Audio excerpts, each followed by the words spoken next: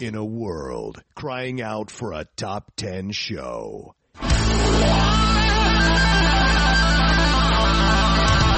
John Roca and Matt Nost are here to bring you the top 10. Take it away, boys.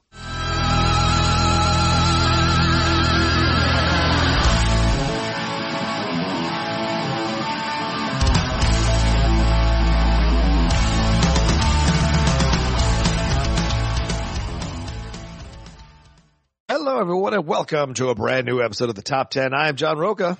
And I am Matt Nost. This is the show that we do each and every week discussing our favorite movies based upon a topic, usually in regards to whatever movie is opening that weekend. But this one is a Boss Hogg topic sent to us by Charles Clark, which is movies set in a hotel, and we are excited about that. But how are you? I'm good. I'm here at Star Wars Celebration as we're recording this. This is day one. I'm already fully fucking exhausted. Dude, I don't have the stamina anymore for these kinds of things. I don't. When I was younger, certainly. And CinemaCon was great. But, I find that these days exhaust me after only 3 or 4 hours in ways that I used to be able to go like 8 to 10 hours in a convention, sitting in a room with thousands of people and what have you. So I'm happily in my hotel room recording this, relaxing and getting away from, just the feeling of everyone around you. And I think it's because, like, dude, I work from home. So, like, I rarely am in a room with a lot of people. And so when I am, I think all my senses just get completely overwhelmed and overloaded. And I just want to run screaming out dude, I almost left halfway through the panel. No bullshit. I almost left halfway through the panel. I'm like, I fucking can't stand it in here. I had to, like, this is for the channel. I got to watch this stuff. So, but yeah, that's the life. Yeah, basically it's the equivalent of when you would go to amusement parks as a kid and you didn't understand why your parents or grandparents wanted to sit so much. Yeah, that's true. But now when I go, there's nothing quite like you've been standing around all day and you get to sit down on a ride and you're like, oh, this feels so good. So good. Oh, so nice. So nice. Yeah. Now I got to walk to somewhere else and go stand around for, but half an hour. Yeah. So we're not, as people know, we emailed out, so we're not doing our regularly scheduled live show today just because scheduling and time constraints. And it's my fault. No, I'll take the hit over. I did not think ahead to let Matt know. Well, we knew about Star Wars Celebration, but I didn't understand the schedule, and I got asked to come to see a couple of the panel I'm just talking about. I got into, which was the big one of the weekend, so at last minute, so that affected the schedules and all of that. So you guys can blame me, so I apologize. Well, it's also, we could have had him here for the live, but then we want to finish in a certain time because you have other obligations to get tonight, to. Yes. Yeah. So we wouldn't be able to interact with them if they had great comments and stuff. And, True. We're working on a little bit of a time constraint on this. Yeah. And basically we don't want to give them a short shrift on that. So that live show is just going to be on next week's, but you guys all have already gotten the email about it. Yeah. But we'll do shout outs then and all that stuff. So it's just 1 week delayed. Yeah, calm down, for God's sake. But we'll return to our regularly scheduled programming soon enough. I'm trying to get comfortable on the floor here. How are you? How are things? How's your life? What's going on? Good. Yeah. Okay. No complaints. Nothing really staggeringly new to discuss, basically. Okay. Are you enjoying the NBA conference finals? It's just one blowout after another, so it's not really all that engaging. It's kind of been a letdown, Matt. It's a bit of a letdown, these two series. I'm really surprised by this. I think it's the every other day. Oh. Just look at the Miami-Boston. It was a rock fight for 3 quarters until Boston started making shots. But before that, everybody looked tired. All the shots were falling short or way off and nobody had legs. I think it's which benefits a younger team. Yeah, so perhaps that's part of the NBA saying we'd like to get some of these new bloods to showcase them on a national stage. Could be that, but at the same time, the Warriors are the older team in the West, and they're going to win out more than likely. Well, they've got a nice mix of younger guys, with their older guys, and they're more talented than the Mavericks at this point. They just have more depth, and they've got more shooting prowess, and they can still play defense at a fairly high level. And then, but yeah, it's just been okay. They're going to win by 12, and this one's going to win by 20, and this one's going to be 18. And it's not as we haven't had a. Yeah, I'm lamenting Memphis not Dude, being in it. The Memphis Golden State would have been a damn King Kong versus Godzilla, man. That would have been a battle all the way to the last game in the last series, maybe in Game 7. Like that, you know, they were going to throw all kinds of defenses at Golden State and try to mess up their defense big time. You know, Ja Morant said it himself. He's like, we would have took care of this team and been in the finals. So, Yep, maybe. yeah, Maybe. You never know. yeah, true. But yeah, hopefully it's just all leading up to an excellent finals, you know, the calm before the actual storm. Yeah, I think Celtics Warriors is going to be fun. Cause I imagine that's what it's going to be. I think that's going to be a lot of fun to see those two teams. I just don't see how the Heat climb back into this and the Mavericks down 3-1 right now, but there was 3-0 previously and no one's ever come back from that deficit to win 4 straight on the Warriors. That'd be pretty difficult. Yeah, no, there's no way it's going to happen. So, I don't anticipate that's going to happen. No. So there you go. Yeah. But, so what is Obi-Wan like and does he smell like cinnamon? You know, who have you met? C-3PO is shiny in person? No, I mean, look, the panel was great for what it was, for sure. I mean, you had Hayden Christensen coming back, you know, getting to see that live. The pop he got was like something out of the Rock or Stone Cold in wrestling. It was insane, dude. He walked out and the place erupted. I mean, Ewan had walked out first and it was a big applause for sure, big surprise, reaction. But then Hayden walks out and the place was going insane. It's almost like someone broke the glass, like Steve Austin, and he came walking. Give him the Empire's eyebrow? Just, you know something? No, he just, Ewan just walked out and first thing he said is hello there. So, which is of course the Obi-Wan line. But, Hayden goes, we're back. So that was really funny, in a reaction. So it was cool. It was great. Got to see more of the Andor. Got to see, a sneak peek of Mandalorian season 3, which they're not putting out, onto the internet.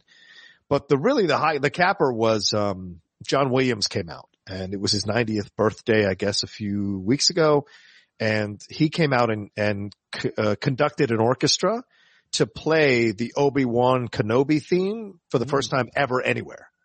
So that was an awesome highlight to be in the room for that. And then he played the Indiana Jones theme song and out came Harrison Ford to wish him a happy birthday and to kind of get all emotional talking about him and then announce him. Is that a Disney joint? It's a Lucasfilm. Yeah, it's all connected. Oh, yeah, okay. Under the whole thing. Yeah. I mean, the Sam Mendes picture is floating around the interwebs today.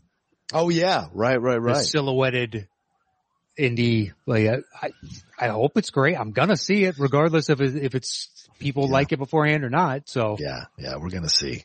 They had no footage. It was just him walking out, you know, and talking about it. And that's fine. It's kind of crazy though. Matt, it was kind of crazy. Just sitting there watching, like Harrison Ford, John Williams, Kathleen Kennedy. I mean, they were all together back in the 1980s, kind of, you know, establishing themselves in these franchises like Star Wars and Indiana Jones. And so it's just very fascinating to see them all kind of coming back together now, still doing it in 2022. But, you know, we're near the end there for John and probably Harrison at some point here, you know, and we're recording this as Ray Liotta passed away at 67 years old, man. So I'd assume Liotta's partied a little bit harder. That's just a guess. I don't know the man and I have thoroughly enjoyed his work and I hope ditto. Yeah, I hope it was an easy passing. Me too. It was overnight. Apparently he was in his sleep. Yeah, that's the way you want to go. Yeah. But I'm just assuming Liotta liked to party. So 67, it's like, that's not a bad run, all things considered. Oh yeah. I'm good at 67. Oh yeah, that's speculative. I don't know anything. Sure. But yeah, I can't imagine how many more indies we're gonna get. I mean, for Christ's sakes, Harrison's in his 70s. Yeah. And, you know, Mission Impossibles are finally coming to an end because Tom is AARP level. Tom is in his 60. That's coming. Yeah. Well, they've released that trailer for a movie that comes out a year from now and it's part 1. Okay. Why did you put this out? It's so weird. I don't understand. Like, I realize you shot this during the pandemic and then the release schedules got all screwed up. So everything got delayed. I get it. But is anybody like now on pins and needles for a year? Actually a little over because it comes out in the summer. Yeah. It's too long. Who gives a shit at this point? I feel like they were incorrectly trying to take advantage of the Top Gun Maverick thing, which is going to be massive this weekend. Yeah, possibly. And I don't understand why you would split the stream, so to speak, by going, oh yeah, by the way, Tom's also coming out in this.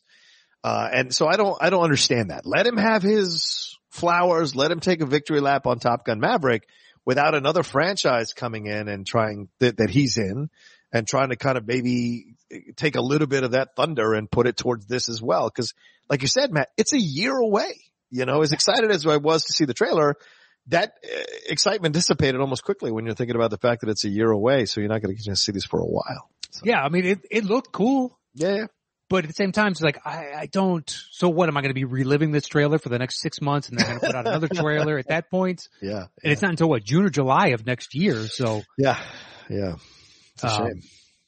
Yeah. But whatever. Yeah. Hey, let me ask you something, man. We got some weird shit going on at the house. You're a homeowner. You've done this kind of stuff before. Sure. Lindley takes care. Listen, this is no surprise to anybody. Okay. I'm not going to take care of the outside of the house. That's my girlfriend loves to do that, or my partner is, she loves me to call her. She weeds. She takes care of the garden. She likes finding out who is in the garden, who isn't. Like, she's very cool with the lizards being there. She loves the lizards being there. It's cool. It's fine. But she was cleaning up the other day, and apparently she is a connoisseur of animal poop. Like, she knows what kind of animal by the poop it leaves, which is weird to me. Never even remotely want to be knowledgeable about that shit. But she thinks that we have raccoons, sure, and possibly rats, because our next door neighbor has a fruit tree. And so she's come out in the mornings now recently and seeing like half-eaten, bitten pieces of fruit on our side of the fence because sure, the branches hang over. So she put up some like bricks and stuff to kind of try to stop them, but maybe they're crawling across the fence or they're going on his side, eating, coming, and then pooping on our side of things. So, entirely possible. Yeah. Does that happen? Is that a thing? Yeah. So do we have to set up traps, or does the city do that? No. The city can give two fucks about what's happening out in your backyard. Really? Okay. Yeah. So good luck with that. Son of a bitch. You can ask them, but they ain't going to do shit. Hey, Tom, come over here. This guy wants us to catch his raccoon. Yeah. No, it's going to fucking happen. Unless it's causing some sort of massive disturbance. I mean, it could be possums. It could be skunks. Yeah. Shit, it could be coyotes. Jesus, I hope not. Well, given the area you live in, you know. Yeah. True. Entirely possible. Honestly, the easiest deterrent is human pee.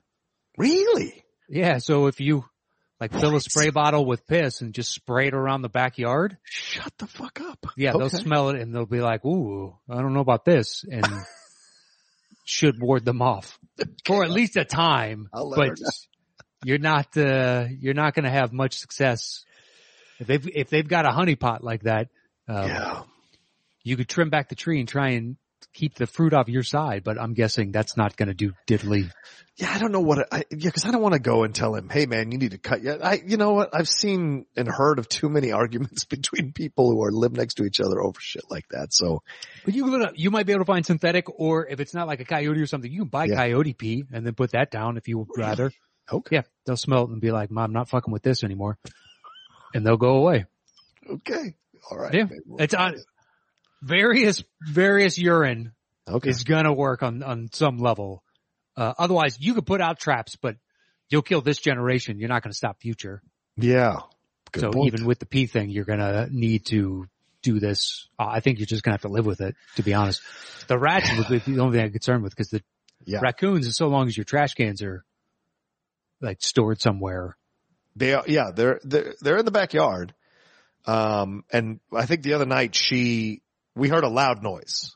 Now I don't get out of bed. I don't. Unless it's in the house, I don't give a fuck about it. Let it do whatever it wants to do. I don't give a shit. Same way. Right? So as long as I'm tearing up shit, I'm cool.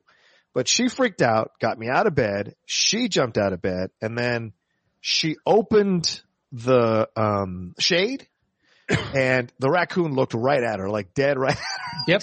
Looked right at her, and she screamed like crazy, and that thing took off, and we heard it like just smash into the trash cans as it was taking off.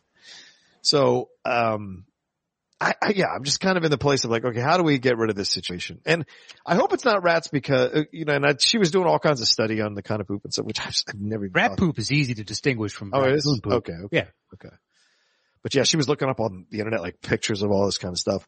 But we've had houses in, like 3 or 4 houses in the overall complex that we've sometimes driven around or walked past that have the fumigation, like completely covered the whole house. So I'm worried that we're on deck for that because I don't want to deal with that because I think that's in our lease that we would have to deal with that shit. Not you would have to fumigate? Yeah, or we have to deal with the vermin or yeah, vermin I can understand, but if you have termites or something, there's no way that it's on you. That's a whole other thing then. Okay. Yeah. So you only fumigate for termites, not rats.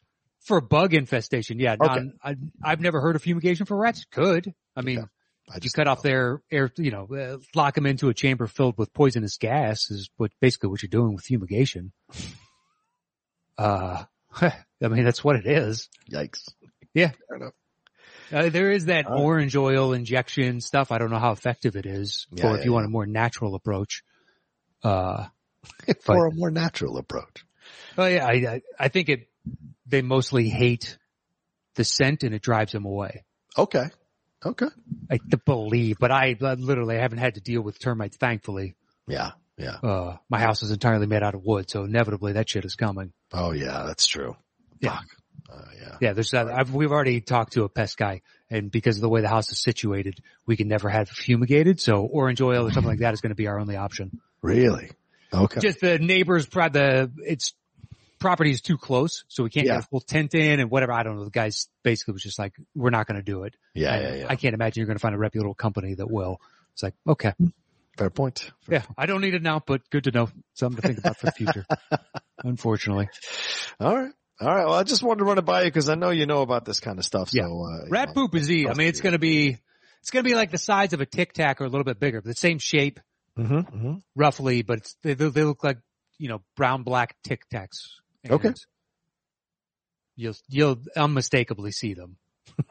And you'll see also where they like to congregate. You can put traps down in those areas if you wanted to. Yeah. But then you're also going to have to deal with dead rat carcasses. So.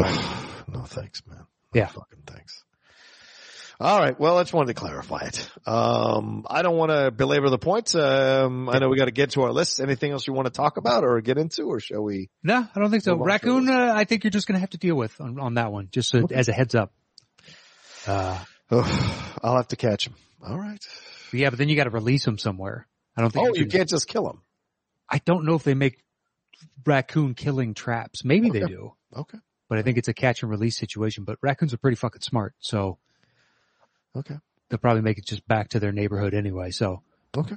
Fair enough. Yeah. As long as they're not in the trash, I think I'd be alright with it personally.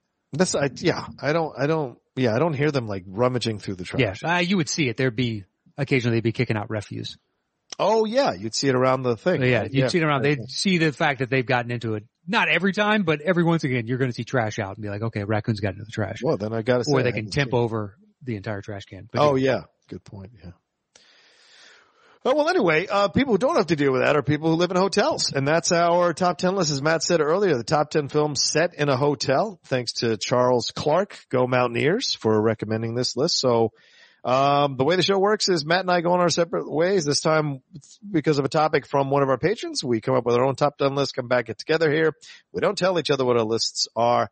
Matt starts off, counts down his first 3. I count down my first 3. Then he counts down his next 2. I count down my next 2. We take a quick break, and then we get into our top 5s, and we go one apiece. 5, 4, 3, 2, 1. Then we put it together at the end. That's our list. So, Matt Nost, take it away. All right. So I tried to find things where they use the hotel quite a bit. Of course. That was like, there are other ones where like, oh yeah, maybe part of the first act is in the hotel, but then they move on. Right. Like, I'm not going to count that one. But that was basically my only rule for this. So, for 10, I've got Identity. Oh yeah. The John Cusack. Yeah. serial killer-ish movie. How much Interesting can we film. say without not spoiling? I mean, You know what I who's mean? going to see Identity, man? I mean, this isn't one of those big films, so I feel like you can spoil it if you want. You think so? Oh yeah. I mean, it's Identity, man. No one's going to see that film. Come on. People don't even remember that fucking movie, man. It's a guy with multiple personalities. So the movie is technically taking place in his mind as he's Yeah. killing off the various personalities, but you don't get that reveal until the very end. Yeah. There's your big spoiler that ruined the movie for you entirely. Sorry, y'all. For the 5 of you that were going to watch it. Yeah, from a movie from 20 something years ago. Yeah. I think Beckinsale's in that, isn't she? I think she's one of the other people in there with him. Is she? I thought she I mean, was. it's got a wide cast because there's 7 to 9 different identities Right. that he's going through, and it's a motel, and it's raining, and all this jazz and whatnot. But slowly but surely, one by one, get picked off. Oh, my fault. It's Amanda Peet that's in this Amanda one. Pete, that makes more sense. Yeah, Ray Liotta, the late great Ray Liotta's in this. John Hawkes, Alfred Molina. It's a hell of a cast. John C. McGinley, Rebecca De Mornay. It's an interesting idea, Mm-hmm. and it's a unique one at that. And it's a nice little whodunit until the final reveal of who's actually in charge of all this. Right. But it's a solid movie. I was Yeah, surprised it directed- didn't get more love. Directed by James Mangold, who did Logan and, and he's doing the new, one of the new Star Wars stuff that's coming out as well. Not Star Wars, the Indiana Jones film, as we were just talking about it. He's the one directing it. So early in his career as a director, this film. What's weird, and you look at his filmography thereafter, and it kind of sticks out. Yeah.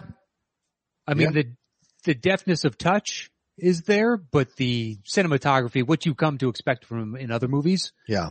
isn't as there much. But at the same time, the setting and with the constant rain and everything else kind of gives you some limitations as to what type of atmosphere you can really create. Yeah, I don't disagree with you because I mean, Heavy was a good independent film, his first film, and then Copland was, I think, is fucking great. Girl Interrupted, what's her face, won the Best Actress Oscar, Angelina Jolie. Then those two back to back, Kate and Leopold and Identity. Those two kind of stick out as kind of these weird forays into something that doesn't. He's branching out a little bit. Yeah. But then Walk the Line right after Identity. That's like 2 years later and starts moving into where he's going with 3:10 to Yuma. And it gets into the mangled what you anticipate coming from him. Yeah. You could argue he's a pretty consistent filmmaker because I mean, Identity's not a bad film, as you said. It's actually an interesting film. Just not a lot of people saw it, so.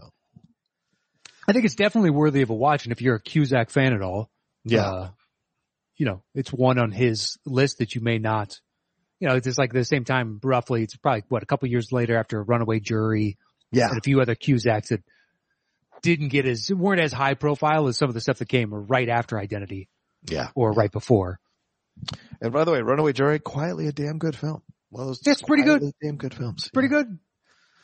Okay, what do you got at number 9, man? 9, I've got Hotel Rwanda. Ooh, nice choice. That's my number 10, buddy boy. I was solid movie because it's not American, but I was like, no, it counts. We said hotel. We didn't say, only American hotels. So yeah. Yeah, Go we ahead, didn't stipulate about that.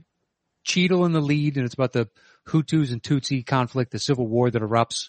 Yeah. And he's the manager of a hotel in the middle of this and tries to save I think it's the Tutsis from the ruling faction of Hutus. Mm-hmm. But even him and his wife, one is Hutu and one is Tutsi. So there's turmoil there between them, but it's basically it's to see the humanity in the midst of chaos and the worst of us. Yeah. And someone striving to do what is right regardless of what is,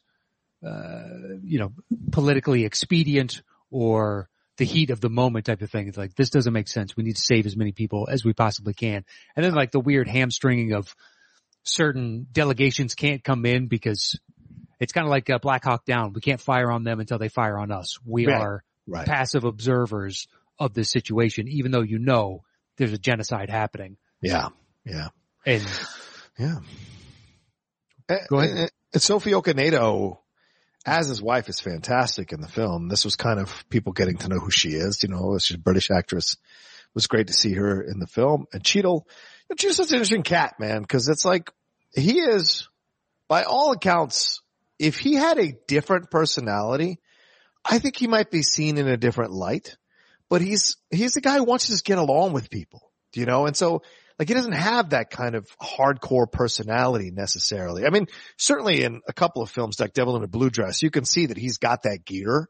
Mm-hmm. But naturally, he doesn't select films that are, you know, lead their way to Don Cheadle's a badass. You know, he's just so talented that he seems naturally empathetic. So he connects to these roles that have a little more depth and complexity and, humanity to them. And certainly here in this film, he is so good, as Paul and what he goes through. And then the interactions with Joaquin Phoenix, which I think are really underappreciated in the film, when he's dealing with him. And then Nick Nolte getting a few barbs in throughout the movie as well. It's a pretty powerful film, man. It's one of those films you see once, maybe twice, because it's pretty brutal and unsettling. And to think this is just one small story. Yeah. Within the litany of stories that have happened in Africa when it comes to genocide and the way they can kill or mutilate so many thousands of people. It's unsettling, really.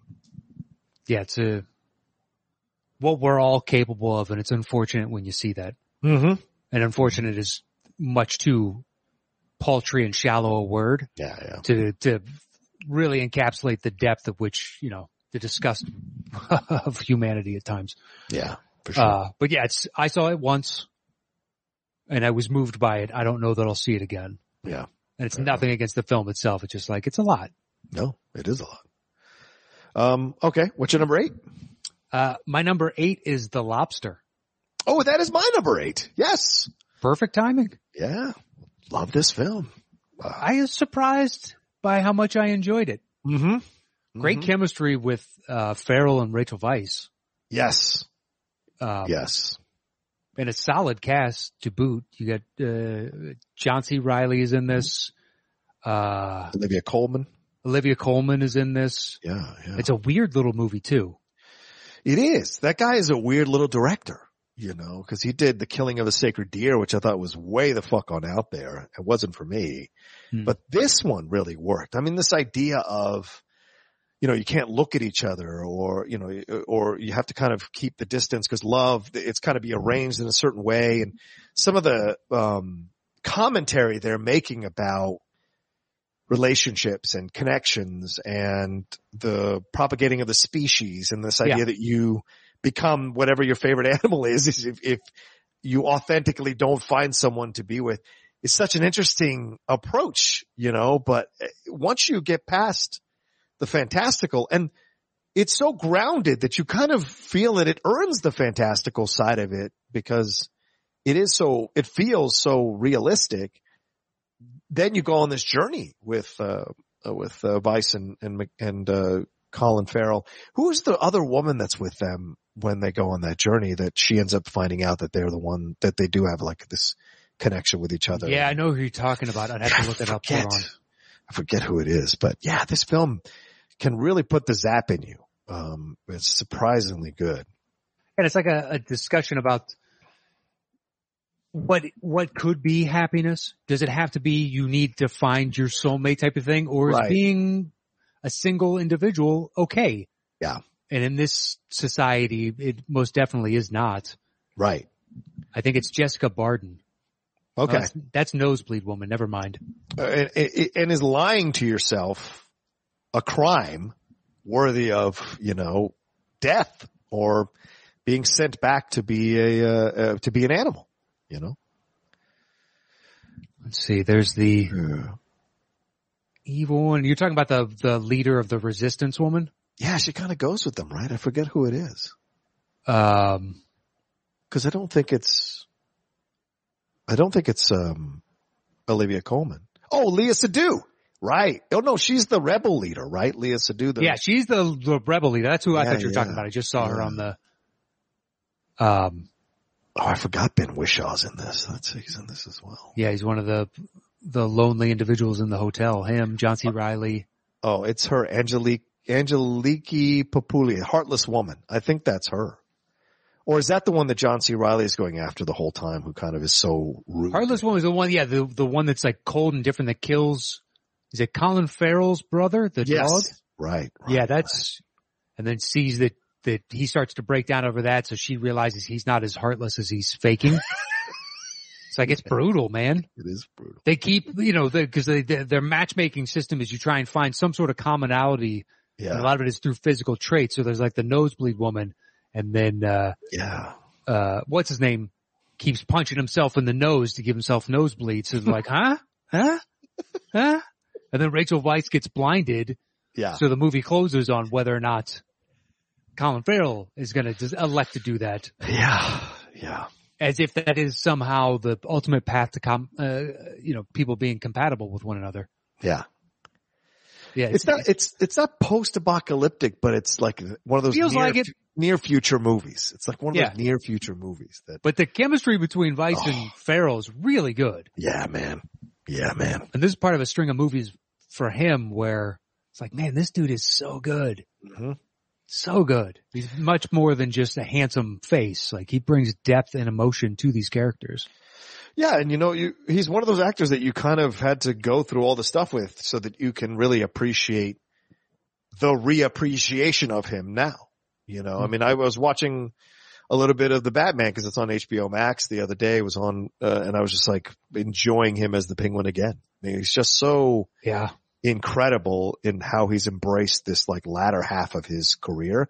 And even The Gentleman, which I was on last week, I was watching that scene with him in was it the fish pie place or wherever he's at getting the win, and he's like going at it with the 4 little kids there who are trying to come after 4 teenagers who are trying to come after him. Another HBO Max movie, just on HBO Max. Sounds like. Yeah. Listen, that's kind of becoming my new favorite streaming service over Netflix and over Disney Plus. I can't deny I've fallen asleep to The Mummy and The Mummy Returns over the past like 5 nights.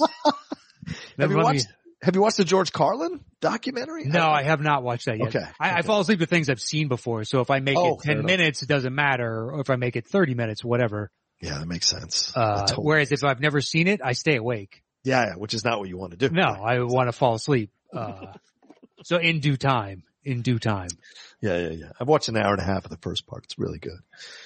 But yeah, maybe it's Ashley Jensen, the British woman that's in all of Ricky Gervais's movies or shows rather. Maybe she's the one that goes with them because she's a bit more hardcore.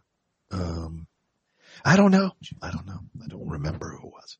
Oh, yeah. She's in Afterlife and. Yes. Yeah. Which is very good. That show's actually really good. Yeah. I understand people's qualms with this last season, but it's like, I don't know how else you want this thing to end. Yeah. Fairy tale ending doesn't make sense to me. I'm glad they made the choice they did. Mm-hmm. It does wrap up for quite a few people, but at the same time, it's like, how are you supposed to land this bird? Yeah. And the thing about Gervais is, for all his cynicism and sarcasm and questioning of humanity, he more often than not ends his films or TV shows in a more positive, uplifting way. And it's kind of surprising. And I think people get mad about it, but that's how he's built. He's built to question, but ultimately he also wants to believe that, a better world is possible. And like the end of Ghost Town is all about that as well, which I love that movie. Okay. So that was our 8s. My 10 then is, what you said, right? What we had 10 Hotel Rwanda. So then my number 9 is Pretty Woman. Okay, go for it. Yeah. I mean, I can't deny this is still a good movie. It still holds up for what it is and of its time frame. Gere and Roberts have great chemistry. Elizondo is fantastic. And it is one of Roberts' best films. Top 5, I would still argue, in terms of performances. There's a genuine sweet authenticity to her. And, of course she's got those scenes where, he slams the thing on her hand and she laughs, and also big mistake, big, huge, that kind of, and then the conversations with her and Laura San Giacomo, all of that. And then as she develops this relationship with Gere and really challenges him, and then that, kind of brutal scene, not brutal, but certainly unsettling scene with her and Jason Alexander, where Alexander essentially is trying to almost rape her to prove a point or whatever, because she's a prostitute who just got into being a prostitute. So, but there's a lot here to still enjoy, and the Gary Marshall doing a great job directing the movie. So out of respect for that, I put it in my top 10, but lower on the list because it's not one I go back and watch a lot. I'm not a big Julia Roberts person. But I like it. Yeah, it's on my side list. And I thought about putting it on, but, 9 sounds about right. If we were doing a different type of list, I like this movie. I think it's really good. I think it still holds up. And honestly, this could be Gere's most charming. And that's a charming man. 1,000%. 1,000%. You saw this and you're like, oh, that's a leading man. He's just looks handsome and whatever else staggering in.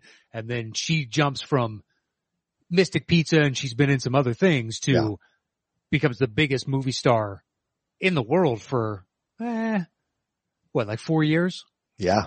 5 years? Like where she is apex predator. Her name still carries weight, man. I mean, they just did an interview with her at Cannes. Look, Gaslit is good. If you haven't watched that. No, I haven't watched. She's good in that? She's good. Dude, Sean Penn is unrecognizable. What? It took me like 5 minutes of watching it, and then eventually I said to Catherine, I was like, is that fucking Sean Penn? And she's like, yep. Like, holy shit, I had no idea. Okay, I guess I'll have to watch that. Son of a bitch. All right. Like I said, I'm not a big Julia Roberts person, but I will watch it. That's interesting. See Watergate from a different perspective. Yeah. And what was that? Charlie Wilson's War? She was good in that, so a different perspective. Yeah, that movie's meh. I was expecting, I don't know, something better. Yeah. It was fine. Fair enough. It's got her, Tom Hanks, Phil Seymour Hoffman. You're like, holy shit, that's 3 for 3. Yeah. And then the final product is like, whatever. Yeah, fair enough. All right, what's your 7, man? My 7 is not on your list. Okay. Which is Fear and Loathing in Las Vegas. It is not. It is not on your list. Good call. Go ahead. You're not a fan of it, and that's fine. I'm not a fan of it. It is a Terry Gilliam that, I think succeeds really well because his mania just perfectly fits. Yeah.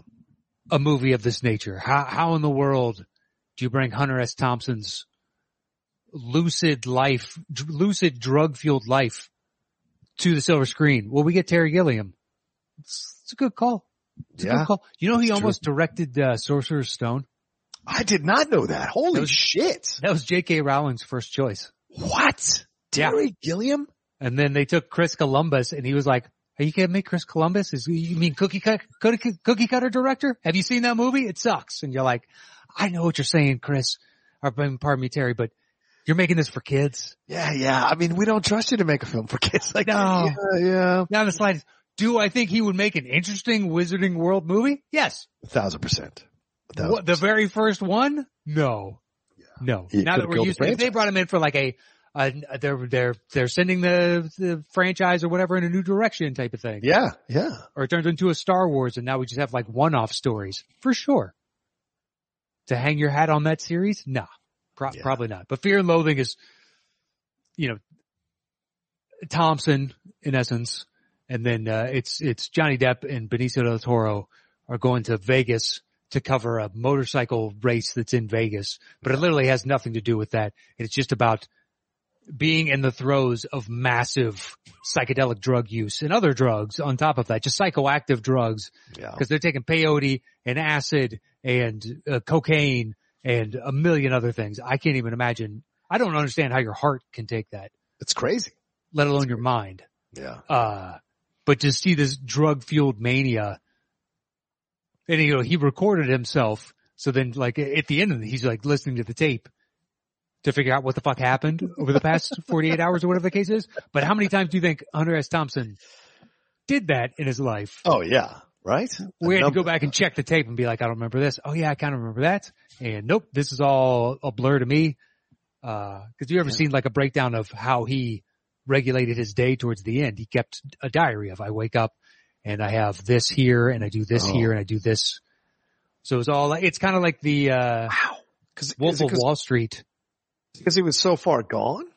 No, just like I like to drink, but then to pep myself up, I do a little cocaine here, but then to bring myself down, I smoke a little pot, but then to bring myself back up, I do this. Right. And it's just like this ebb and flow all day long. And it's like DiCaprio at the beginning of Wolf of Wall Street talking about his drug use. I do this and then do this and then this to take the edge off and et cetera, et cetera, et cetera. That makes sense then at that point. Yeah, sure. If you're abusing drugs that heavily that you've created a system for yourself, sure, I guess. But I mean, put it together. Yeah, the plot is inconsequential to just the mania of what's going on screen. Yeah, it's one of those way out there films. It's not a film I wouldn't necessarily see. Do you know what I'm saying? Because I only ever saw it once. Once was enough for me at the time. But I remember the stuff in the car, the weird shit in the car. I remember the hotel room is just absolutely trashed, and the weird shit that goes on there. And I think they hit somebody or something, and so it's got a little Yeah, they're like that. fleeing, but at the same time, they're on peyote, so yeah. So Depp thinks that they're getting attacked by bats, and Del Toro's off in his own little wonderland, and then they pick up Tobey Maguire, the hitchhiker. Oh, that's right, Toby. I forgot about like Toby. Blonde hair, just skittish as fuck, and then he runs off because they scare the ever living shit out of him. Right, Toby. Shit. Right. Yeah. Okay. All right, so that was my 7. All right, what's your 6? My 6 is probably going to be a punt, which is Grand Budapest. Yes, it is a punt. It absolutely is a punt. So my 7 is, which I was really surprised by, but I gotta be honest with you, is Psycho. That's a punt. Okay, fair enough. And then my number 6 is Lost in Translation. Go for it. Okay. Yeah, I like this film. It still holds up. I watched it, maybe 3 or 4 months ago, just randomly, because it was on, and I was like, I haven't seen this in a while. I remember liking Scarlett in this movie. She's still kind of semi-young in the movie, and Bill Murray, of course, such an interesting part of the film. Mm-hmm. And it actually worked for me. It still worked for me. The stuff with Ribisi and Anna Faris is even more biting, actually, when you kind of go back and watch it now, because we're all in the whole, let's love everybody again. Let's not make fun of anybody anymore. Let's realize that it was a patriarchal society, which is why we're making fun of these people. Apparently you're not allowed to hate anybody anymore. You're not allowed to criticize anybody's performances, anybody's acting, anybody's whatever. I mean, J-Lo's doing a documentary where she's essentially going to revamp her image as a diva, that somehow she wasn't a diva. It was a male-dominated media that turned her into that, which is horseshit, because I have a number of female friends who worked on sets with her and have told me horrible stories about her. So it's just this whole thing. So when you go back and watch it now, because we're in this place now overall as a pop culture, or as a society rather, that it's even more biting to see how far they went in her making fun of Cameron Diaz and her making fun of Spike Jonze, in those portrayals. And then you add the whole very interesting, relationship between, Bill Murray and Scarlett, which I don't know how the public would take it nowadays, a film like this, because, everyone's so hyper aware of age differences in casting. See nowadays. If Bill makes it onto that set. Yeah, well, that's fair too. That's another part of this too can be said. But yeah, so it still holds up. And I think Coppola does a fantastic job directing this film, and I'm always surprised that she doesn't come up in people's choices for any of the superhero films. I mean, I think that would be the most incredible thing, to have the daughter of the man who's complained about these films direct a superhero film that could be, very feminist, very pro-woman, and pick a character out of either side, DC or Marvel or independent comics, and kind of do something interesting with it. I think it would be fascinating to see her take on something like that, but maybe she feels the same way her father does.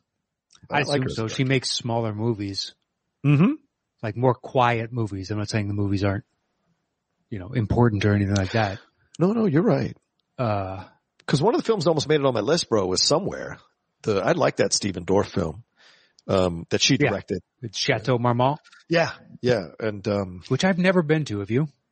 Once working, I was hired to play a 1940s Hollywood director with Shannon, one of the nerd pals. Sure. And Kalinowski. Dork dudes? The dork dudes. Yeah, one of the dork dudes. Yep. And Kalinowski. And, Kalinowski was a photographer. So he wore like the hat with the press pass inside of the hat brim and shit.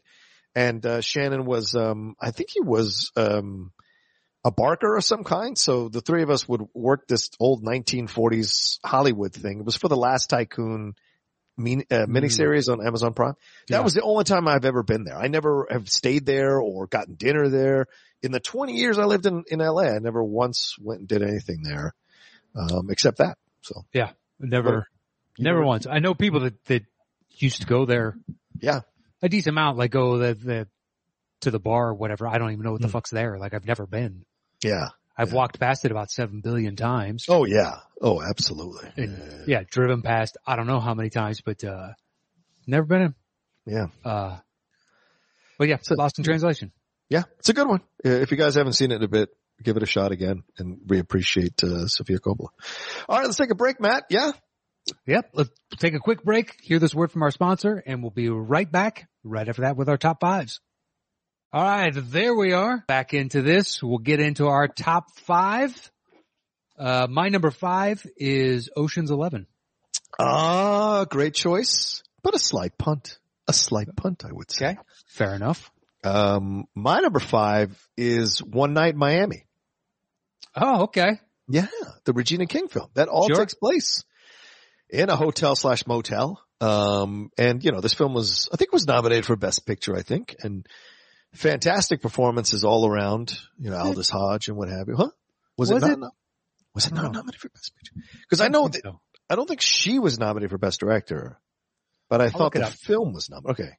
But yeah, it's Sam Cooke, Muhammad Ali, Jim Brown, and who's the fourth who's the fourth person in that, quadruple? Sam Cooke, Muhammad Ali, Jim Brown, Malcolm X Jackie Wilson. That's right. So all 4 of them are in there. And just having a conversation about, it is Malcolm. Sorry. Malcolm's in there. So Malcolm, Sam Cooke, Muhammad Ali or Cassius Clay and Jim Brown all in the hotel room talking about, from what's going on in the civil rights movement, what's going on in the lives of black men in America in the 1960s. And, this fight here that Cassius Clay, I think, just had defeating Sonny Liston. It changes everything because this is also where Malcolm and Muhammad Ali start to separate from each other because of Muhammad Ali going with Elijah Muhammad over Malcolm.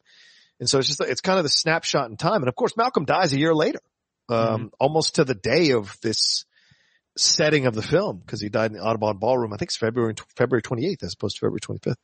So it's an interesting time. And then Sam Cooke, of course, being seen as kind of a sellout because he's making white people music.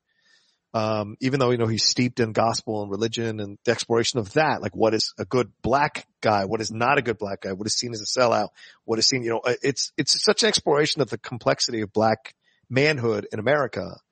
And it's fascinating. It's a great script, and Regina does a phenomenal job directing this thing. And I think there's so much to take out of this film, on multiple rewatches. And I was just left really impressed by the film overall. I didn't think it was the best picture that year, but I thought it certainly deserved a nomination. So am I off? Am I wrong? Was it not nominated? It was not nominated. Oh, damn. Was Regina nominated? No. Best supporting, screenplay, best supporting actor, screenplay, and original song. Wow. What the fuck? Well, screenplay at least by Kemp Powers. That's not bad. But that's a surprise that nothing else got. Damn, that's a surprise, dude. I thought for sure it got nominated for one of those things. Because I mean, it's 98% on Rotten Tomatoes out of 333 reviews. 98%. That is tough. Yeah.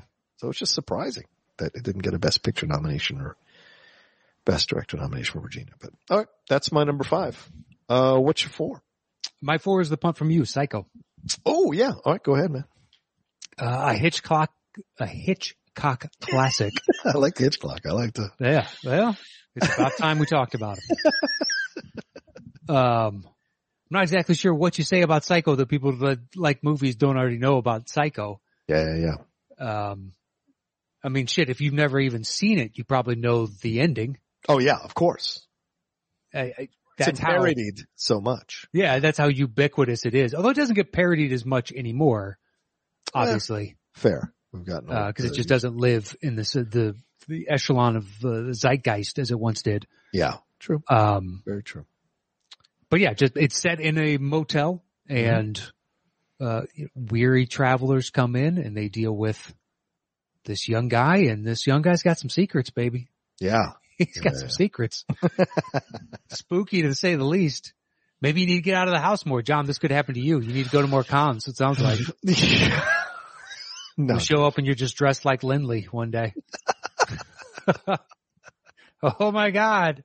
It's you and all the raccoons and they've moved in and you guys Just have built a life together. I'm just a taxidermist on the side. That's what you tell people. That's why you have all the animals, but it's That's really right. just who you want to deal with at this point. I think it's like it's got like weird first. I think this is the first movie with the toilet flushing. Oh, really? I didn't Something know that. stupid like that. That's funny, dude. I didn't know that. Well, you hear it and you're like, why wouldn't they just show that? But I guess that makes sense on some level considering Yeah. how prudish and how new it was. Yeah. We can't show that. I mean, people slept in separate beds on television for how long? Yeah. True. Which I can't even imagine that as a thing in real life. Like I Love Lucy. Yeah, and a number of films. Yeah, it's true. I can't remember. Was it the Brady Bunch where they finally slept in the same bed? I can't remember what show it was that kind of broke that thing. So yeah. And ironically, the leads in that wouldn't have been compatible as a married couple. That's true. Mike Brady in real life was actually gay. That's a great point. But just really, when you see old television and whatnot, you're like, is this a thing that people did? Doesn't seem like it. Yeah. Seems odd. Yeah. Yeah. Considering every story you hear from the parents of those individuals or whatever are coming up, like you lived through the Great Depression and World War II, you're telling me that you have enough money to buy 2 beds? 2 beds. Yeah, it's a good point. But anyway, Psycho's a classic. Yeah. And I think it, by and large, holds up. It's not my favorite Hitchcock, but it's one of the top tier for me. Yeah. Yeah. Perkins does a great job. And it, we were, some people may look back on old films and was like, oh, dated Perkins is still quite chilling in that movie. Mm-hmm. He's very authentic, and believable in when the twists start to happen and the turns. And Hitchcock's direction, I always think of Martin Balsam's death in that movie when he's like slammed in the head from the staircase.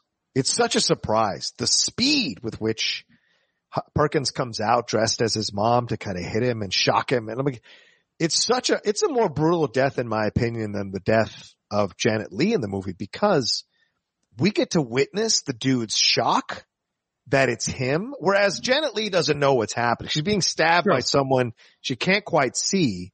But with Martin Balsam, he's just so calmly looking around. It's not a big deal. You know what? He doesn't see anything. It's fine. He could, what's his face could have Norman could have let him leave the house. No problem. Oh shit. And they wouldn't have been any.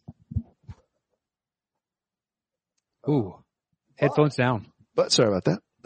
Is my phone, am I good now or no? Yeah, you're fine. Okay. But it wouldn't have been a big deal. But then, he comes right out and just hits him, and we see the look of shock and horror because he sees that everybody was, that it was right and that it is him dressed as a woman.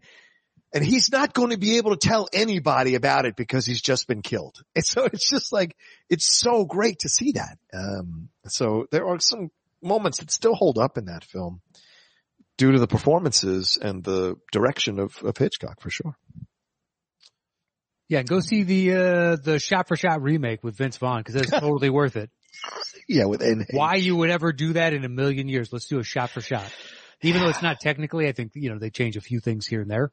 Yeah. Not exactly a shot for shot, but still, this is a weird choice. Did I watch it? Yes. Yeah.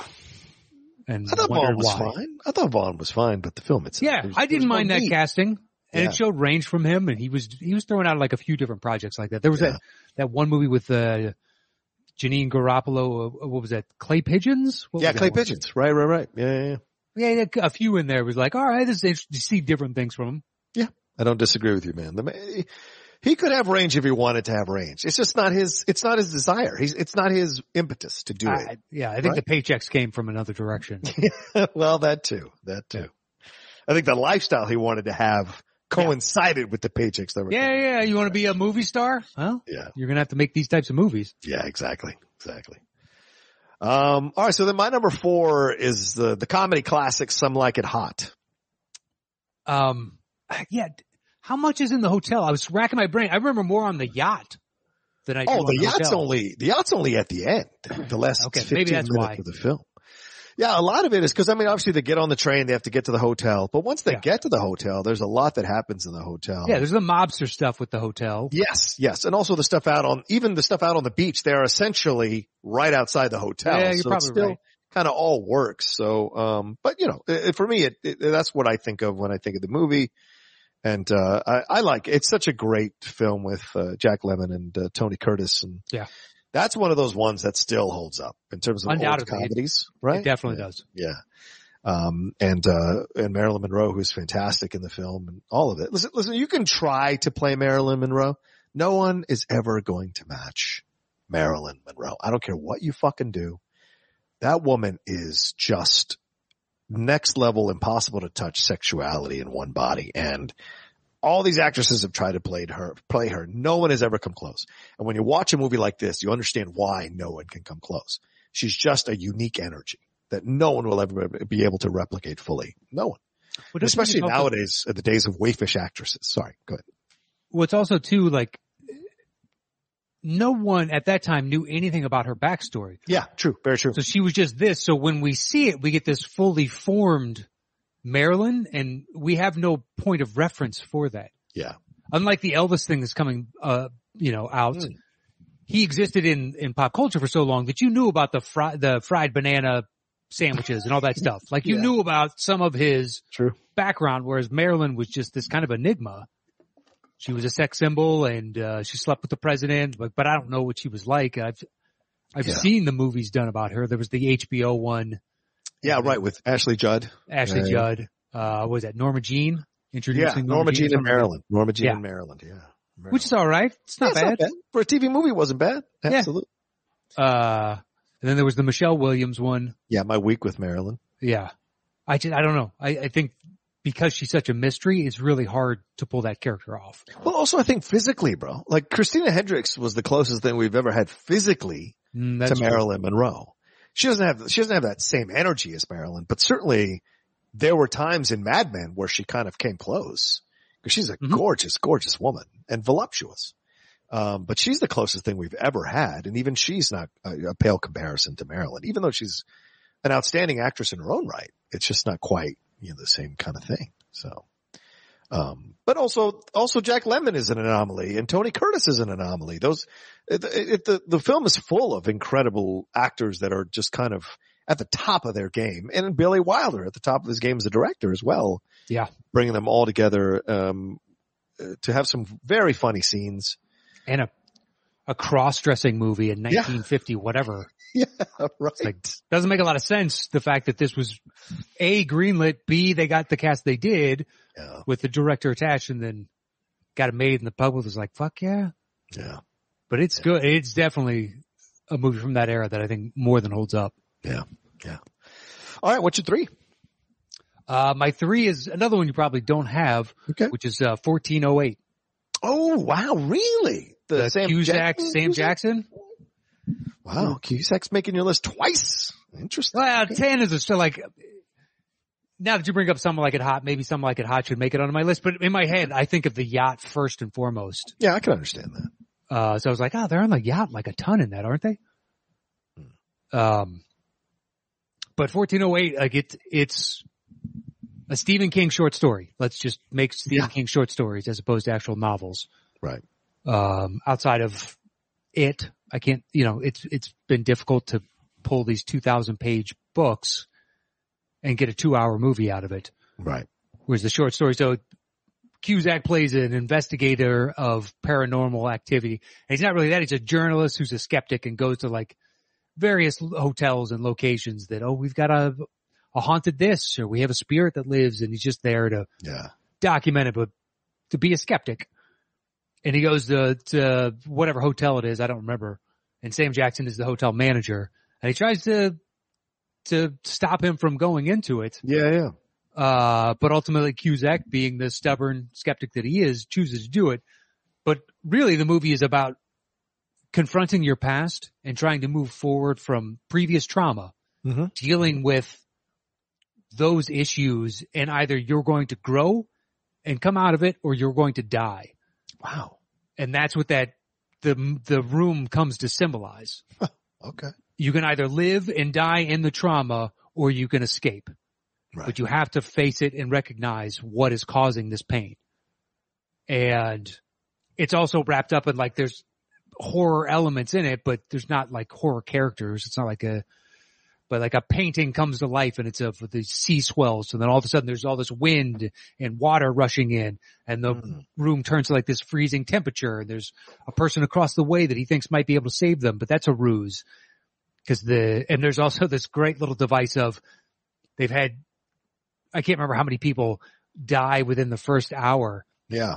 And after being in there for a couple minutes, this digital clock switches to a 60-minute and then it starts counting down. Oh, so wow. the mania increases as the countdown, moves on. Interesting. Yeah, it's a really good movie. Okay. But if you look at it like that, just having to deal with everything that we have to deal with. Yeah. And it's got a nice ending, I think an honest ending to it. With a nice King little supernatural-ish feel to it. But it's another short story of his that works really well. I've always resisted the movie. The trailers were so kind of out there that I was like, do I really want to?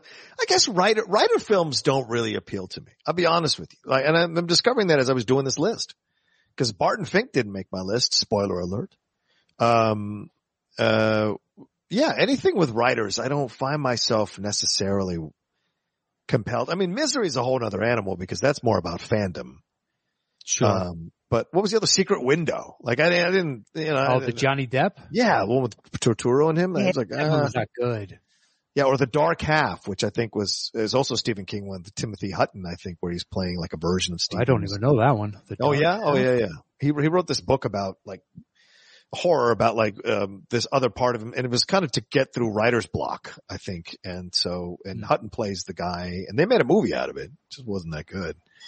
But yeah, I don't have a proclivity for writer films, so maybe that's why 1408 hasn't stood out to you. But you haven't talked about it a lot, but you have mentioned it every once in a while. Yeah, it's come up on a few lists. Yeah, and I've always been like, I should watch this thing. So it's a good movie. I'll finally do it. Maybe what was your HBO Max? It might be. You know what? Don't joke. It might be on HBO Max. Look, I'll look it up right now. Go ahead. What's your 3? What was your 5 again? I thought we skipped it. Oceans. What? Oh, yeah, right. No, I'm sorry. That's the point. Yes, Ocean's 11. That's my number 3. Sorry. I forgot. I thought we'd skipped over it on accident. Yes, Ocean's 11. We just, as we're recording this, both parts will have come out on the Cinephiles. We kind of did it as a kind of brainwashing after we had been intensely doing Spike Lee movies for 2.5 months. So we wanted to do something a little more lighthearted we could have fun with, and Ocean's 11 popped up, and we were like, yeah, let's do it. That is such a fun film, man. And really, you could have gone Ocean's 11 or Ocean's 13. They're both in essence in a hotel. But 11 is the choice because that is the original in terms of that series. And it's great. And Clooney's great. Brad Pitt is great. Bernie Mac is just coming into his own. You still have a young Casey Affleck, a young Matt Damon, who's just about to turn that corner into movie stardom. Scott Conn, he certainly became, good doing stuff on Hawaii Five-0 and whatever, but, and then you've got the great Carl Reiner, the great Elliot Gould, Andy Garcia in one of the last gasps where he's actually kind of chilling as a villain. And even Julia Roberts has some nice moments in the film. And it's kind of a brilliant con, and it's a cool movie. It's just a cool movie. And when you watch it, you can't help but feel cool if you have any ability to feel that way when you watch that movie. To see this magnitude of various stars kind of come together and suppress their overall ego is really, it's unlike anything else you're going to see within movies, because you don't get this magnitude of star power all agree to be on otherwise you assume, boy, the budget on this must be massive. Yeah. And yet they all, I assume, had to take a pay cut. Maybe they got back end points. Oh yeah, maybe. Just to make it all worthwhile and feasible to actually pull this thing off. Sure. But the camaraderie really comes across the screen. You feel like all these individuals get along and are friendly with one another. So it makes you enjoy it all that much more. Yeah. You're like, that seems like they were having fun on set. That's one that I'd like to be on. Shit, this one or the original Ocean's 11. I'd like to be on set for either. Well, yeah. I mean, the original is a terrible film, but the story's cool. Yeah. Oh, the story's about, Well, cause they would, go and perform in Vegas. Yeah. And then as soon as they got done performing, then they'd go shoot the movie at like 2 a.m. And this is also where I think this is the genesis of Sinatra. Yeah. Not willing to take 2 takes because you're only paying me for 1 movie. 1 take Absolutely. Yeah. That's all you get. As evidenced by this film. He definitely pulled that off. Yeah. And you get a director who's not going to question that because, he's just happy to have the job. But yeah, I mean, I just saw a documentary on Dean Martin, which is on TCM. It's called The King of Cool. It's pretty fucking good. And there's sections where they talk about the Ocean's 11 times. And it's just fascinating to think about like any bunch of guys getting away that are that level of known, getting away with the stuff they got away with back then. Oh yeah. Cause you could never do that now.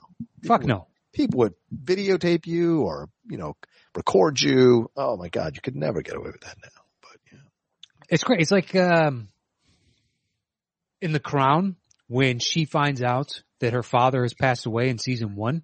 Mm-hmm. And they tell the reporters basically, hey guys, not now.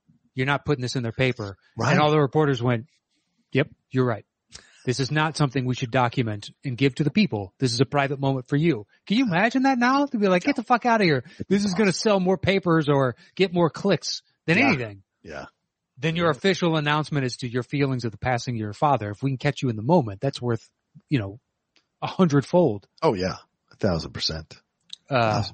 Yeah, it was a different time. It's a different time. Plus, Sinatra being mob connected, and that's a mob town at that time. Oh yeah. It's huge. I'm sure they were allowed to do whatever in the world they wanted to do at any given time, by and large. That's a good point. Yeah, and this is Soderbergh at the top of his game as well as a director. Because everything is so smooth. And Terry Griffin, I think, is the writer of this one, and he's great. His script is fantastic. Or was it Ted Griffin? But his script is fantastic in this film. As we were analyzing it for the Cinephiles, like breaking it down scene by scene, just incredible to see what he was able to do with these cool people and have them have like legitimate interactions and also find new ways to kind of showcase other layers or other shades of who they are as actors in this movie as it goes along. But the number one thing, as you mentioned, Matt, is the chemistry all these guys have. There's no ego here, and you sense that right off the bat, that everyone understands who the pecking order, and they accept the pecking order, and they're happy with it. It works so well. All right, what's your number 2, man? My 2 is the movie you just shit all over. The original Ocean's 11? No, Barton Fink. Oh yeah, knock yourself out. Knock yourself out. It's not my movie. Look, it's an early Coens. So this is right before Miller's Crossing. And they actually did this because they had hit a writer's block in Miller's Crossing. Okay. So they took time away from that and banged this out in like a couple weeks, the script for it. It shows.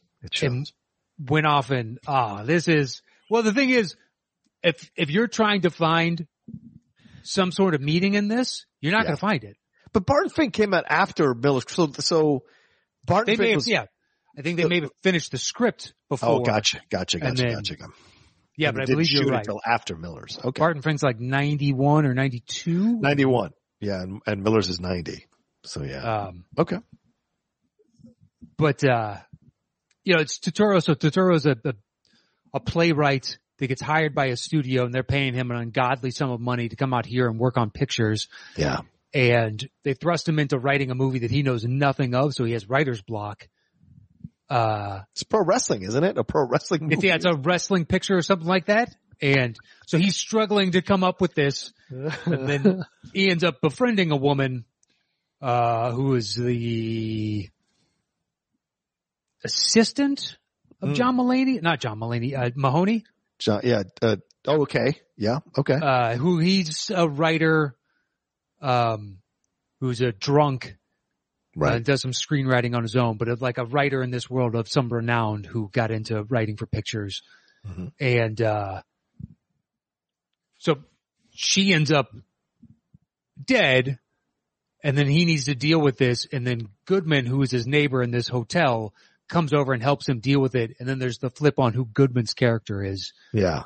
But ultimately, like, honestly, I've watched this numerous times, and I couldn't tell you what the, like, 1408, I get it by the end, be like, okay, dealing with the trauma and all that. Barton Fink, it still makes me question as to what the hell I'm watching, and yet I still watch it. And it's a strange ability the Coens have, you know. Yeah. It's rare for me when they have a miss. Yeah, I agree. Like Hail Caesar, I've seen now a second time, and I still don't get it. Yeah, I don't. But it doesn't enthrall me and suck me back in like Barton Fink does. Fair enough. Whereas Barton Fink, I would go back and watch and be like, okay, so what am I missing? So does John Goodman represent the devil in this? And it's the worst of Turturro? Well, that doesn't make sense. Okay, but then there's the visual of him coming down the hallway and hell erupting around him. Maybe? I mean, because, Blood Simple is great. Raising Arizona good. Miller's Crossing is good. I'm not a Barton Fink. I can even defend Hudsucker Proxy. I liked Hudsucker Proxy. That one loses me. Fargo, Lebowski. Oh, brother. Mana wasn't there good. I liked Intolerable Cruelty. Lady Killers was maybe the one that I didn't like until Hail Caesar. And Inside Llewyn Davis, I can objectively say that is an interesting film. I personally don't go back and watch it. I really hate that fucking ending. And he's not a nice guy. Like, he's not someone I want to cheer for. He's not likable. Not likable. So at some point you lose me in the film because I don't care what happens to him. Would you have unlikable protagonists and I would still care what happens to him? Just as a heads up, you've been frozen since you started on this, the Coens. Can you hear me their filmography? I can hear you, but now the audio is starting to sound a little strange there too. Because it looks like I'm fine on my end. So should I am I still having issues? You're still frozen. You sound fine. Okay. Let me go back out and I'll come back in. Okay. But within that he just listed, there's only a couple in there. Inside Llewyn Davis, Lady Killers, Hudsucker Proxy, and A Serious Man I think is okay. Yeah, Serious Man is good. How am I now? Am I still frozen or am I? No, you're good. Okay, good. Yeah. All the others though, I'm a fan of. I just, what you listed, there's only a few in there that I'm not the big. Hudsucker I think is my least favorite of theirs. Wow. Your least favorite. Interesting. Least favorite. Okay. Is it Jennifer Jason Leigh's put on 1940s? Maybe I need to see it again, but I just didn't care for a lot of it. Okay. Fair enough. Probably my least favorite. I think he's the least interesting leading man they've had in any of their movies. Tim Robbins. Okay. I think everyone else is fascinating in their films. I think he was a bit of a misstep in terms of a miscast. And look, he plays a kind of a dumb guy who stumbles onto the hula hoop. He plays that well. I just don't see the charm that they're able to get out of their other main protagonists in their other films. Okay. With Hudsucker. It's still watchable, but it's mostly for Paul Newman and Jennifer Jason Leigh for me, than it is for Robbins. Yeah, I think the Newman where the double stitching is my favorite scene in it. Well, he didn't want it, and then the tailor is like, he's a good man. I like him. He buys a lot of suits for me. I'm just going to go ahead and give him the better double stitching. That's all I liked in that movie. Fair enough. They don't have chemistry between the two of them. Her accent is disarming. Yeah, it is. It is. It is. Tim Robbins, I don't even know if I fault him. I think the character, it doesn't work for me. I don't know. I can understand that. That's 3 or 4 movies, and the most of the rest I think are classics for me. So that's pretty good batting average. Oh, hell yeah. I think they're one of the most consistent directors, solo or together, because I think The Tragedy of Macbeth was fantastic that Joel Coen directed. Sure. So either together or on their own, they're incredible directors. Okay, so then my number 2 is the punt from earlier from you, The Grand Budapest Hotel. I love this. Yeah, go for it. I love this movie, Matt. It's, we were just talking about the Coen brothers.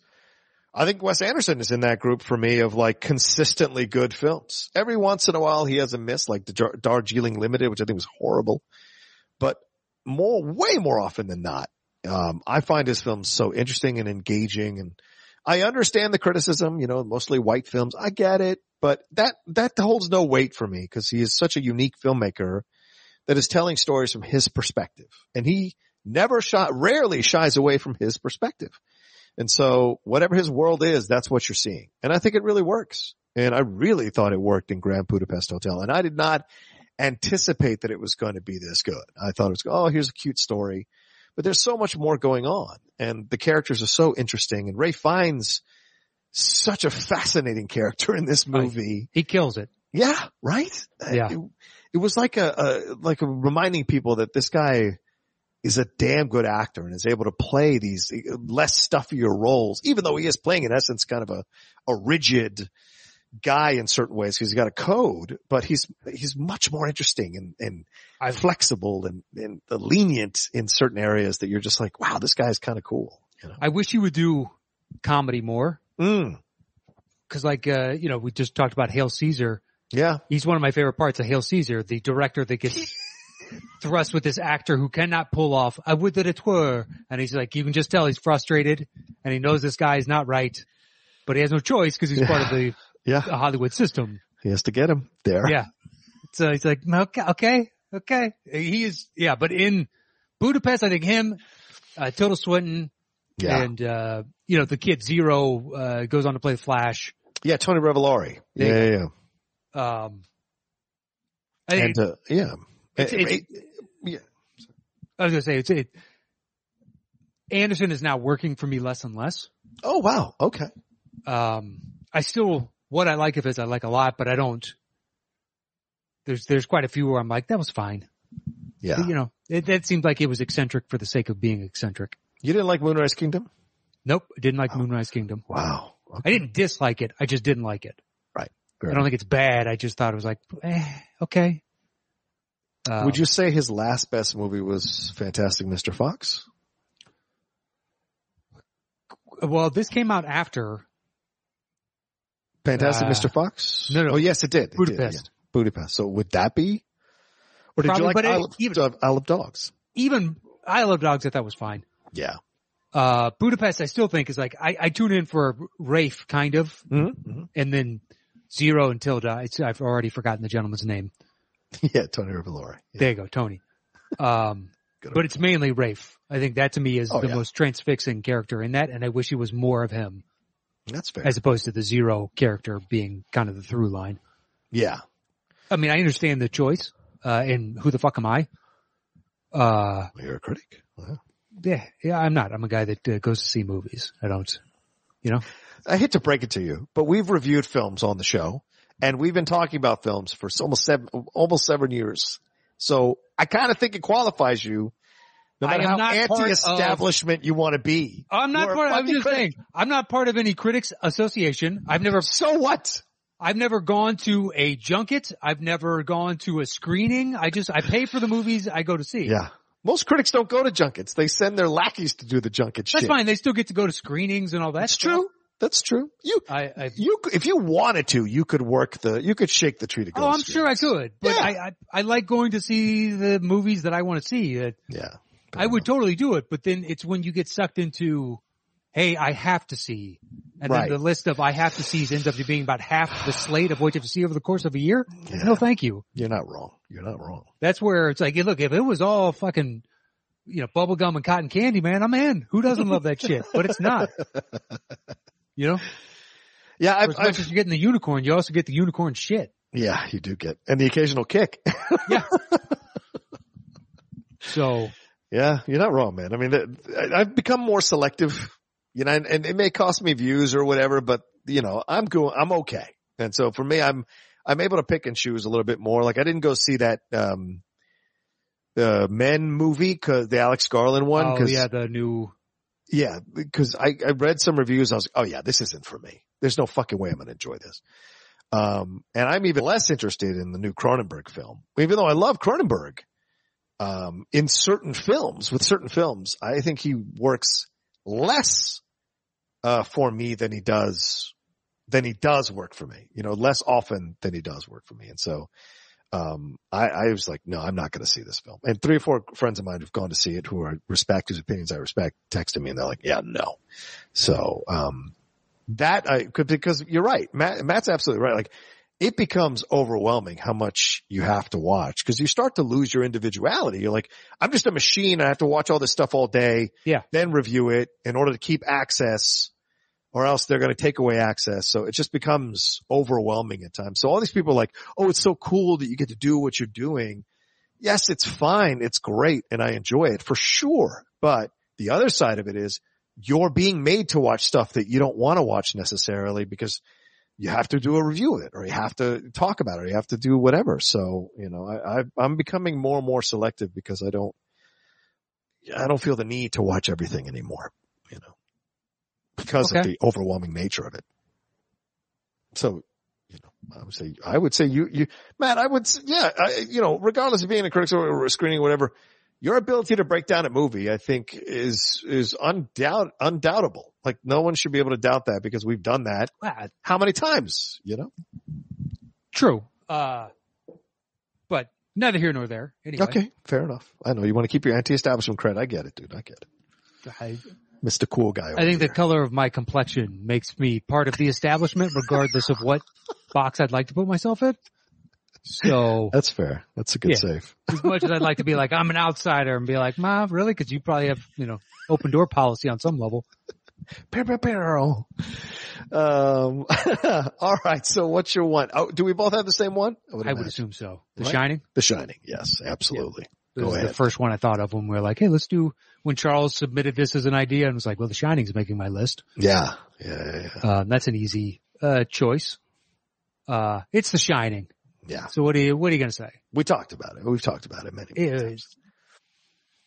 Go see Room 237. Yes, definitely. Watched it again a couple months ago. Oh, so good, man. Still think it's good. Don't mention it because I'll pop it on right now and I shouldn't be watching it. I heard someone slagging off on it and be like, all these crackpot theories about a movie that's just okay. And I was like, okay, well, I'm not going to listen to anything else you say. You're an idiot. Yeah. You're an idiot. Because it's not a bunch of fucking YouTubers. These are like established people.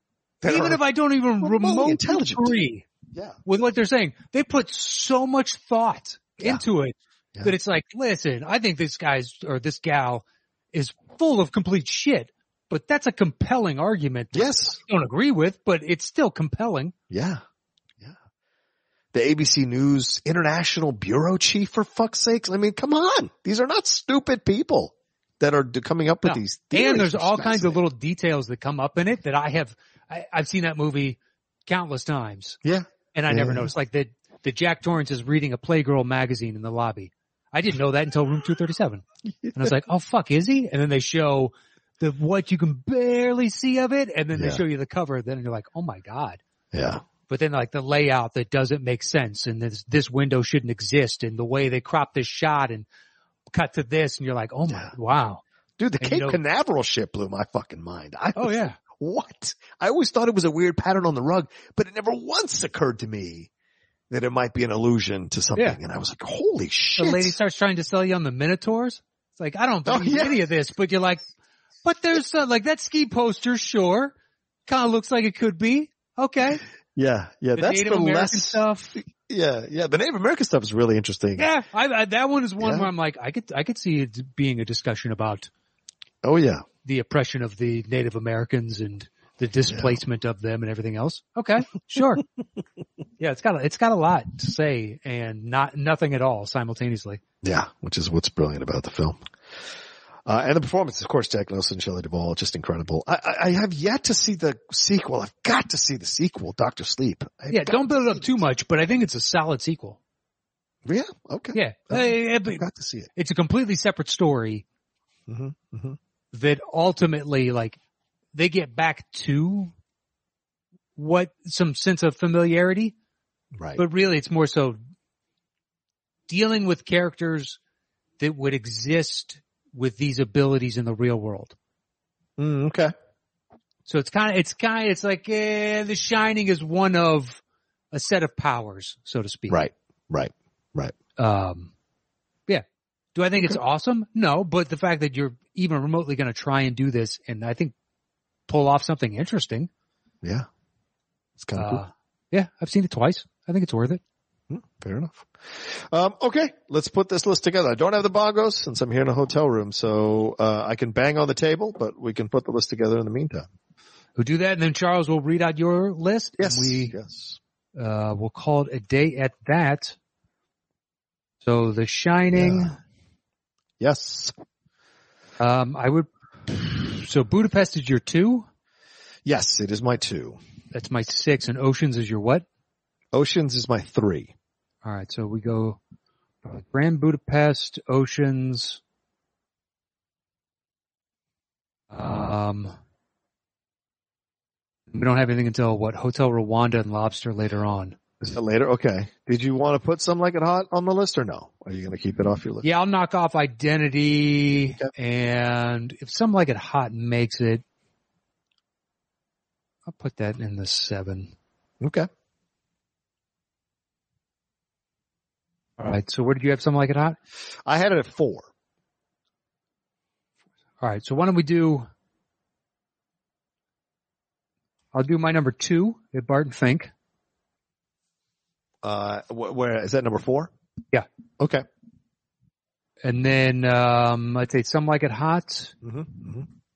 And then 1408, because that's my 3. Okay. You have your 1 through 4, correct? Yeah, Some Like It Hot, Ocean's 11, Grand Budapest, and Shining, yes. Okay. Oh shit, we both have Psycho. Oh, right. Yeah, it's my 7. All right, so we'll do Psycho there. Okay. My 4. Probably should go higher, but screw it. Who cares? And we have Lobster, Hotel Rwanda, and then I guess it would just be next highest at that point. You had so I'd say the Lobster next. Yeah, where are we at with the list right now? This is 8 and 9, so we have 1 left. Wow. Okay. A little more commonality than I thought. All right. Yeah, so my next one is my number 5, which is One Night in Miami. All right, if One Night in Miami makes it. Nice. Okay. Here we go. The top 10 movies set in a hotel, yeah. At number 10. Sounds good. One Night in Miami. At number 9. Hotel Rwanda. At number 8. The Lobster. At number 7. Psycho. At number 6. 1408. At number 5. Some Like It Hot. At number 4. Barton Fink. At number 3. Ocean's 11. At number 2. The Grand Budapest Hotel. And our number 1 movie set in a hotel is The Shining. Oh, work and no play makes Jack a dull boy. That's right. All right, there you go. That's our top 10 movies set in a hotel. What does Charles have here? Charles has, he says, hello, Matt and John. Is there any better feeling than laying on a nice soft hotel bed after a long day of traveling? Is there anything worse than getting to your room and smelling or seeing something off-putting in that room? Hotels have been a great and interesting setting for movies. Here is my list. At 10, he's got The Lobster. Okay. 9, Bad Times at the El Royale. Oh, some people like that movie. 8 is Some Like It Hot. Okay. 7 is Forgetting Sarah Marshall. Oh, that almost made that was so close, bro. So close. 6 is 1408. Okay. 5 is The Grand Budapest Hotel. 4 is Lost in Translation. 3 is Hotel Rwanda. Nice. 2 is The Shining, and his number 1 movie set in a hotel is Psycho. Ah, okay. All right. I wasn't sure I was going to make his list. Makes sense, but great topic, Charles. This is a lot of fun. Yeah. As soon as Matt read it, I think we both knew immediately that was the one for us to do. Yeah. We're like, there it is. Choice. There it is. Yeah. Yeah. We had a few other, strong competing choices. For sure. But I think that was our number one of everything that the Boss Hog sent in. Yeah. So thank you, Charles. This is a great one. It leads to a wide array of movies and a varied discussion. So thank you, sir. Thank you. And if you'd like to support us and submit a topic, head over to patreon.com/the top 10 with the number 10 and hit us up over there. You can follow the show at Top 10 Show, all spelled out on Twitter, and on Instagram and YouTube it is /the top 10 podcast with the number 10. So please hit us up. You can follow me anywhere at Matt Knows. Check out Settle the Score, or if you want some NBA action, Dropping Dimes, but you can find those anywhere you get podcasts. There you go. And you can follow me at The Rocha Says on Twitter, Instagram, and TikTok, The Outlaw Nation on Twitch, and you can head over to my YouTube channel, youtube.com/John Rocha for, John Rocha Says, for all the stuff going on there, including some Star Wars Celebration coverage. And my other podcast, the Cinephiles and the Geek Buddies. So thank you all so much. Y'all take care of yourselves. Be well. And we'll talk to you next time with another brand new episode of the Top 10. Peace.